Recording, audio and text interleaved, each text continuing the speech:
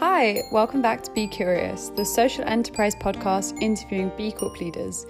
I'm Melissa, and in the final episode of season 1, I interviewed Kate Sandel, who works at B Labs UK, to explain more on what a B Corp is, why businesses get involved, and how we can collectively make business a force for good.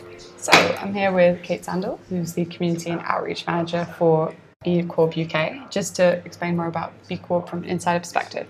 Hi, Kate. Hi. So a question I'm sure you've heard 100 times, but what is a B Corporation? It's a very good question. They are companies who are certified as using their business as a force for good. Some people describe B Corps as reinventing business. When I talk about B Corp, I talk about it in kind of 3 different ways. So I talk about it being a certification. I also talk about it being a community and also a movement. And those 3 elements are really essential when you certify as a B Corp. Obviously, certification, the external validation, which is really hard to get, and it's about the whole of your business. Then you've got the community, so you've got like-minded businesses from 2,500 or 2,600, I think, B Corps across the globe now, that want to work together, partner from each other, and also the whole idea that if you believe in business doing better and believe that we need to lead that change, we're so much stronger if we do that together, and that's why our community is very important. And then the movement part is also quite interesting. So our assessment is free for anyone to use. You can just log on, start benchmarking using all the tools and the resources. We have over 50,000 businesses who've done that globally.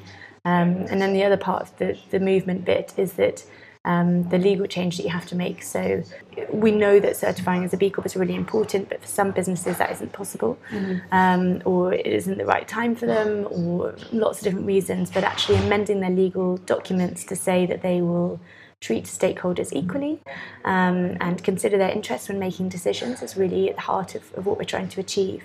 But anyway, so the whole idea of the movement is really key, because what we're trying to do is change the way that business operates, and that's our broader aim at B Lab, and B Lab being the not-for-profit that's rolling out the B Corporation movement. The way that we want to be able to create that change is through different touch points. So it's either through allowing any business to use our tools and our resources, logging onto our assessment, and then the other part is changing the way that you operate from your internal DNA. So your legal documents, and saying that we have committed to operating differently and considering our impact, and that's where that legal change comes in as well. Interesting. So the main part to start with would be the certification to become a B Corp, and that's something that I know that B Labs works a lot to help businesses complete with. So you joined right at the start of B Labs setting up? Yeah, I did. How did you hear about it as a company? I know you were working with a very economic social business before, so is that how you sort of transitioned over? Yeah, well, I was working for a charity that was promoting economic development in Israel and Palestine. So some people don't necessarily see the correlation, but it's the whole foundation idea of it's the economic idea, growth with social benefit. Yes, exactly. I don't think it was as explicit with what we were doing, but a belief that the private sector has the ability to create change, and organisations or countries shouldn't be so dependent on aid when there's potentially other opportunities that could help be more sustainable in their future. Looking at social impact. So the founder of the charity that I was working for is a guy called Sir Ronald Cohen, who is seen as kind of the father, I say that in invented commas, of the British venture capitalism, and also for social impact investment. So the correlation kind of comes in there, where we looking at social impact investment quite a lot, and how you can get returns for solving market rate returns for solving social problems, and they're mainly social, not environmental. I was starting to look for a new job. I always believed in the concept of CSR back in the day when I first graduated from university quite a long time ago, almost 10 years ago, and then found myself going off in a completely different direction. So I worked 4 years running international conferences in a totally different way, and then kind of slowly found myself back to what I wanted to do when I first graduated, but in a very different way, and it's obviously moved on quite a lot from that.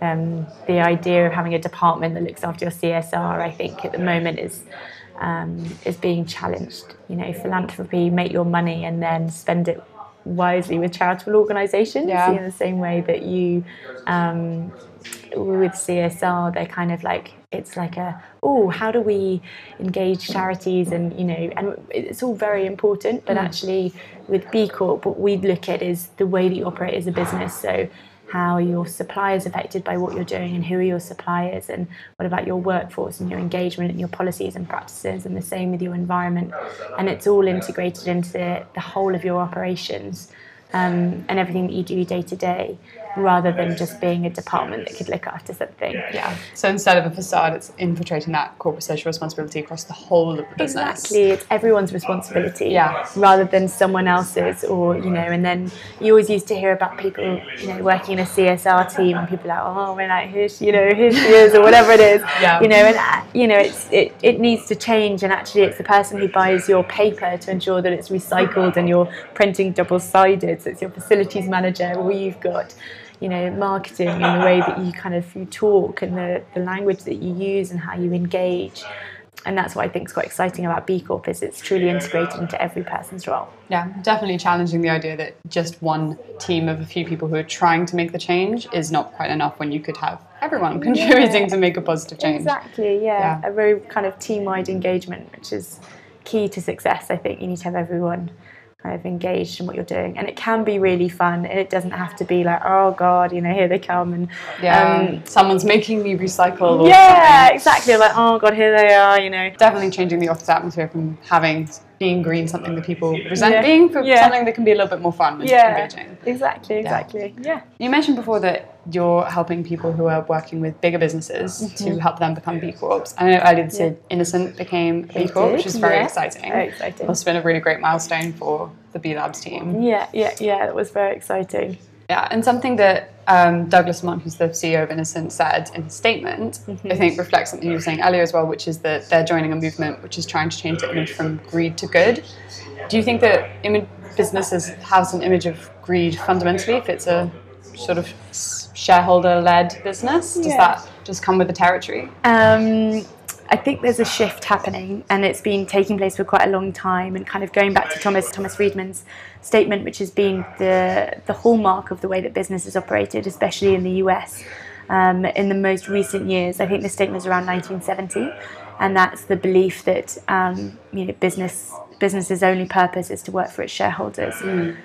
Just profit driven. Yeah, and that kind of that links to that whole idea of greed. But actually, if you look further back and you look towards the Industrial Revolution, and you look to the likes of Cadbury with what they did in Bourneville, or you look at the Lever Brothers or Rowntree's, so there's so many different organisations that realise that looking after their employees and employee welfare was integral to how they run this business and to their success. So I think we lost our way for a few years. We're trying to find it back. We're trying to find it back, exactly. And I think there's a lot of organisations who are who've always done that, and they've always believed in it. It's just who they are. And we have some businesses who kind of come to us and they chat, and they said, we've been doing this for years though, we didn't realise that it was like, that's just how we operate. And have you got a couple of favourites off the top of your head? Do I have a couple of favourites? I'm not meant to have favourites, but I always do. Good ones. So we have some really interesting businesses. So we have an adventure group that is in St David's, which is the smallest city in the UK, most westerly point in Wales, and they're called TYF, and they take kids out and teaching them to kayak and co-steer and surf and things like that. And the founder says that he runs a dating agency for nature, which is just so beautiful. Much better than Tinder. Yeah, exactly. Exactly. And Andy Middleton, he's the founder, is a real driver in this. And he said, I've been doing this for years, and I have been joining different organisations, hoping to find like-minded businesses who believe in this as much as I do. And he says he's found his tribe now. These are businesses who really care, and they want to create a change, and there's a community that comes with it. So rather than it just being an external validation and a really nice stamp you have on a packet or whatever, this is about businesses coming together from a huge diversity. So across the globe, we have businesses from 131 industries in 65 countries. In the UK, that range of industries is a bit smaller, but it really goes from, you know, a hotel to a renewable energy company to a stationery supplier to innocent to smoothies to consultancies, and that's really exciting. But going back to your question, so I suppose TYF are kind of one of my faves. You've obviously got Innocent, who, you know, they're a game changer when it comes to this. You know, we have lots of amazingly well-known businesses, some of which I have to explain sometimes to some people, some of which people get, but Innocent, resolutely you say to someone and they know it. Which is really exciting, and they've been known to lead the way for such a long time, you know, donating such a huge amount of their revenue or their profits to charity. A lot of the social impact stuff that they've done, they've never air freighted any of their fruit or vegetables.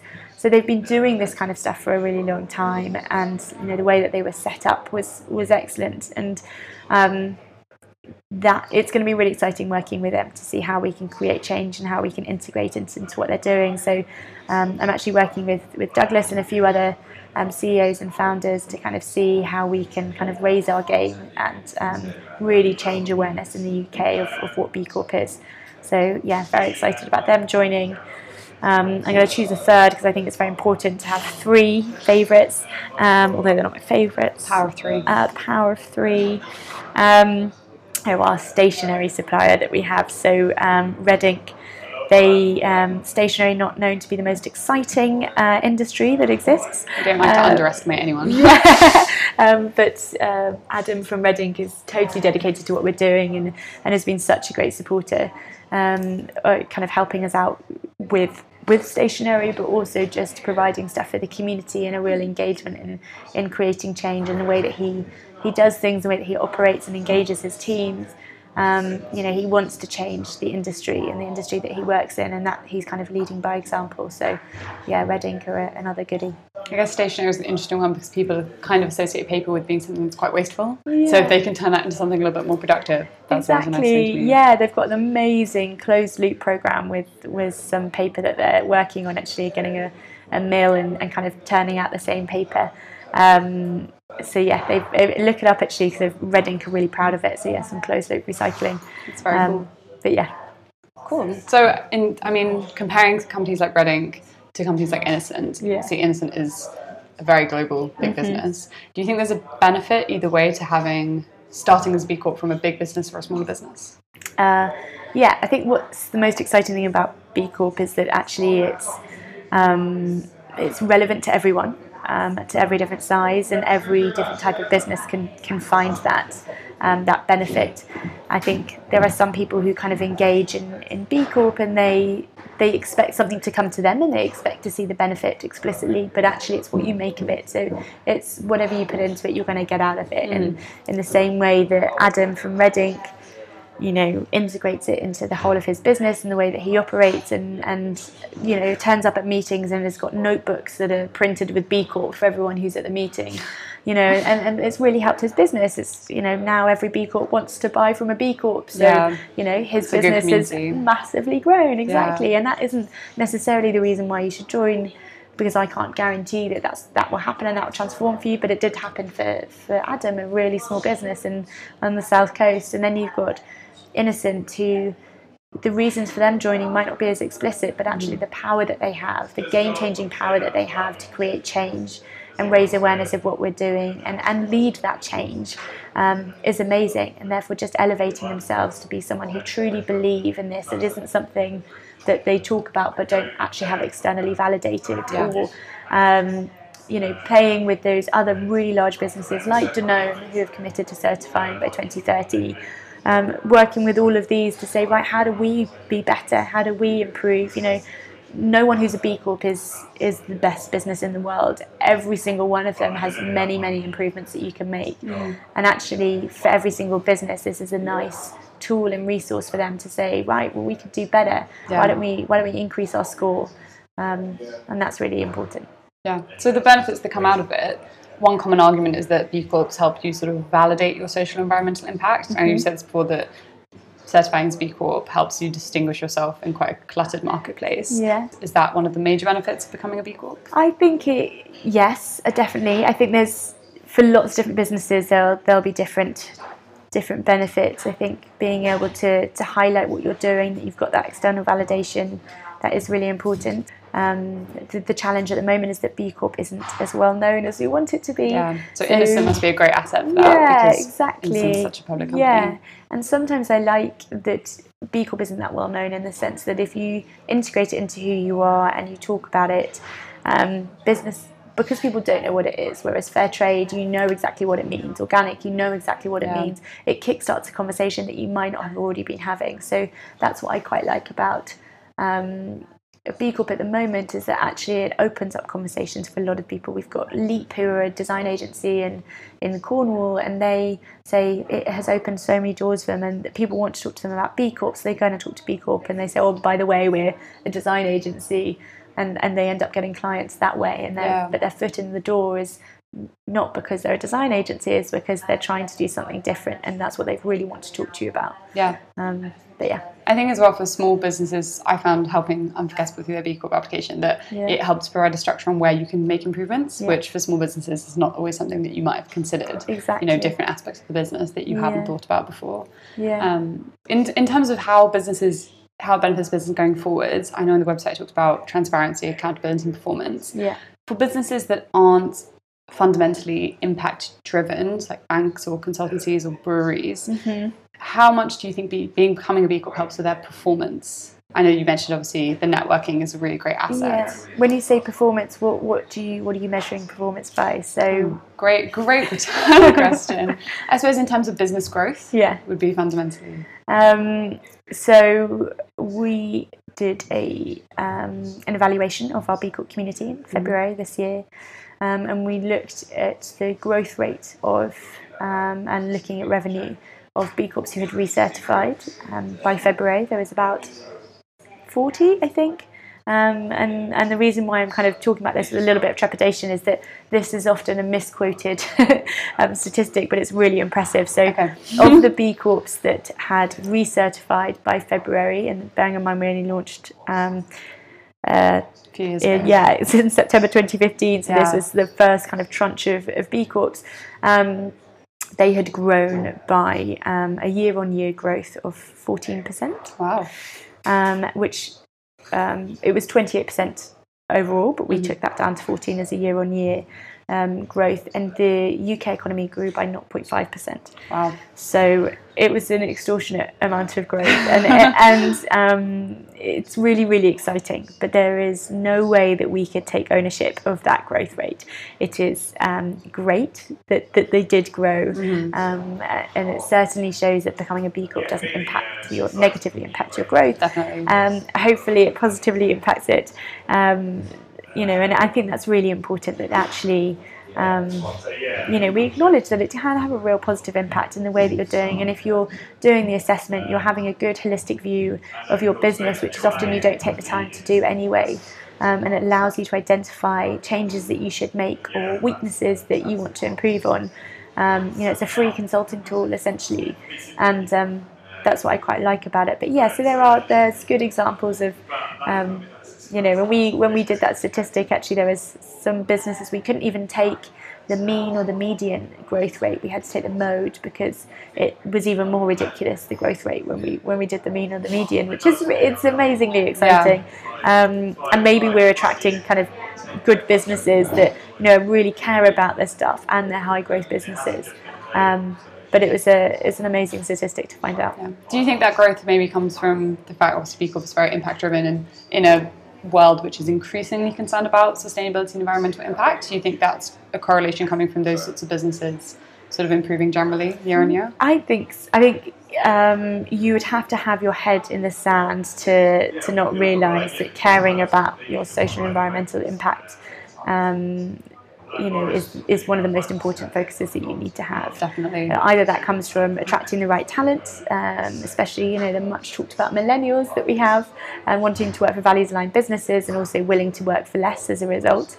Or you're looking at kind of consumer awareness. People want to buy from companies that they think are values aligned and that they agree with. And there's so many options out there. People will look and they will choose, and people are willing to pay more for that.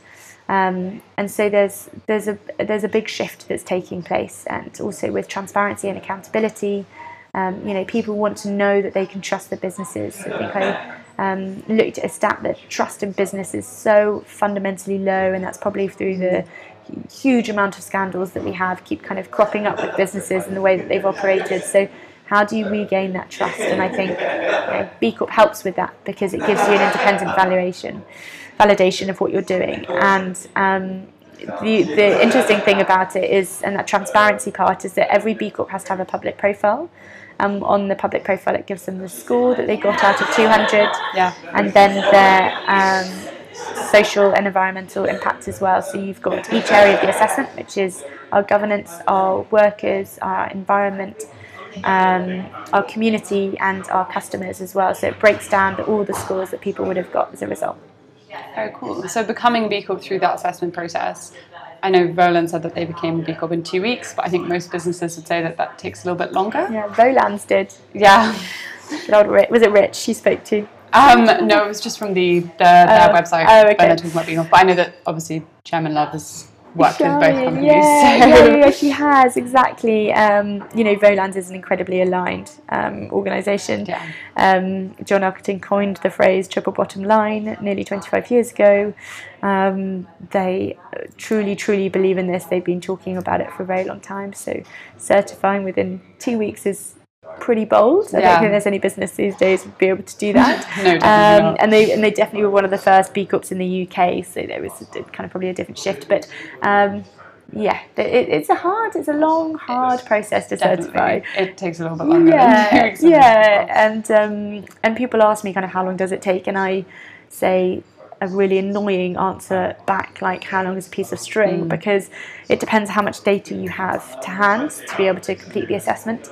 And then you've got to submit it, and then you have to have your diaries aligned with our standards analysts to book a verification call essentially, and then you need to update and upload lots of different documents ahead of that call. Then afterwards you have to re-upload more documents and clarify some answers, and then we have a secondary review that also happens by our standards analysts.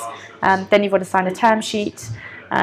And then finally you can certify as a B Corp. But there is it's a good 3 month process, I would say. Yeah, definitely.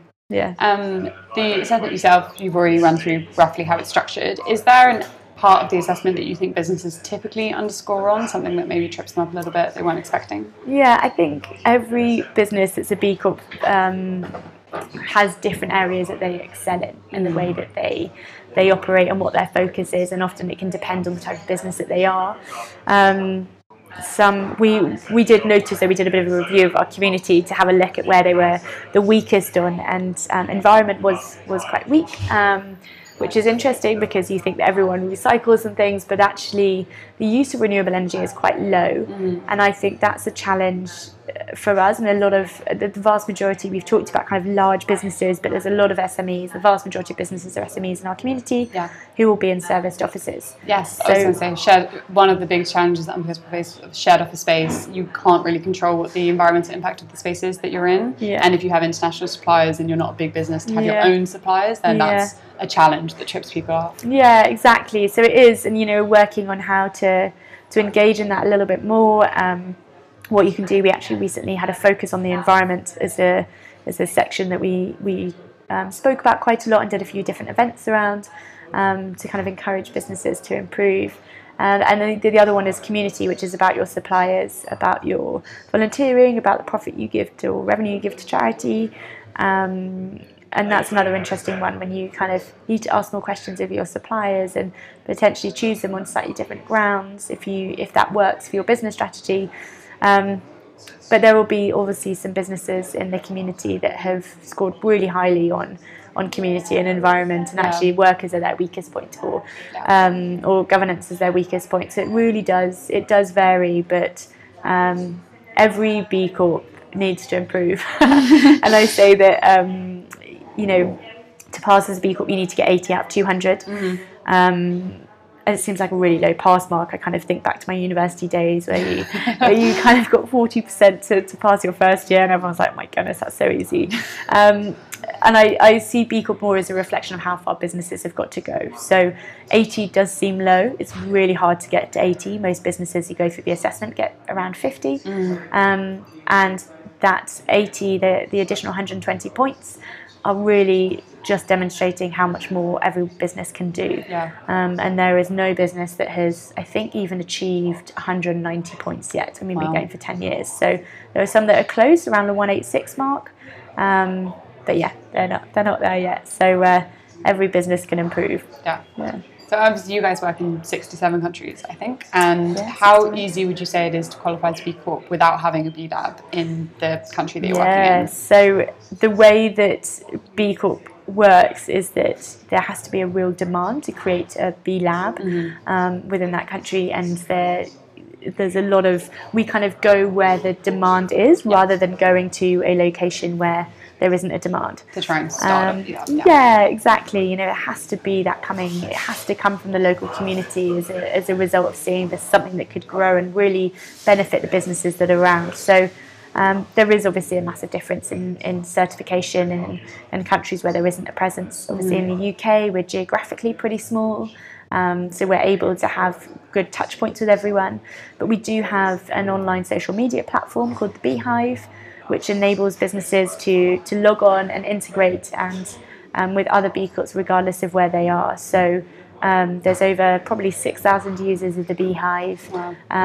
There's over 67 groups. There's discussion forums and pretty much anything you can think of. And if there isn't one, you can start one. And that's the best way to engage with the community. So if there isn't a B Lab presence where you are, a really great way to kind of integrate is through technology. And then we have a kind of it's mainly North America, but I think it was called the Global Champions Retreat. But it's very North American focused, but that's an opportunity to kind of go to either the US or Canada and attend an event that's there, and you can meet lots of businesses as well, or come to the UK retreat, which we have every year. So it totally depends, and it's a challenge of a kind of very small, underfunded, not-for-profit, having a focus in lots of different areas. With a lot of determination. Yeah, exactly. A huge amount of determination to create change. But how do we essentially service those businesses who are truly committed to creating change?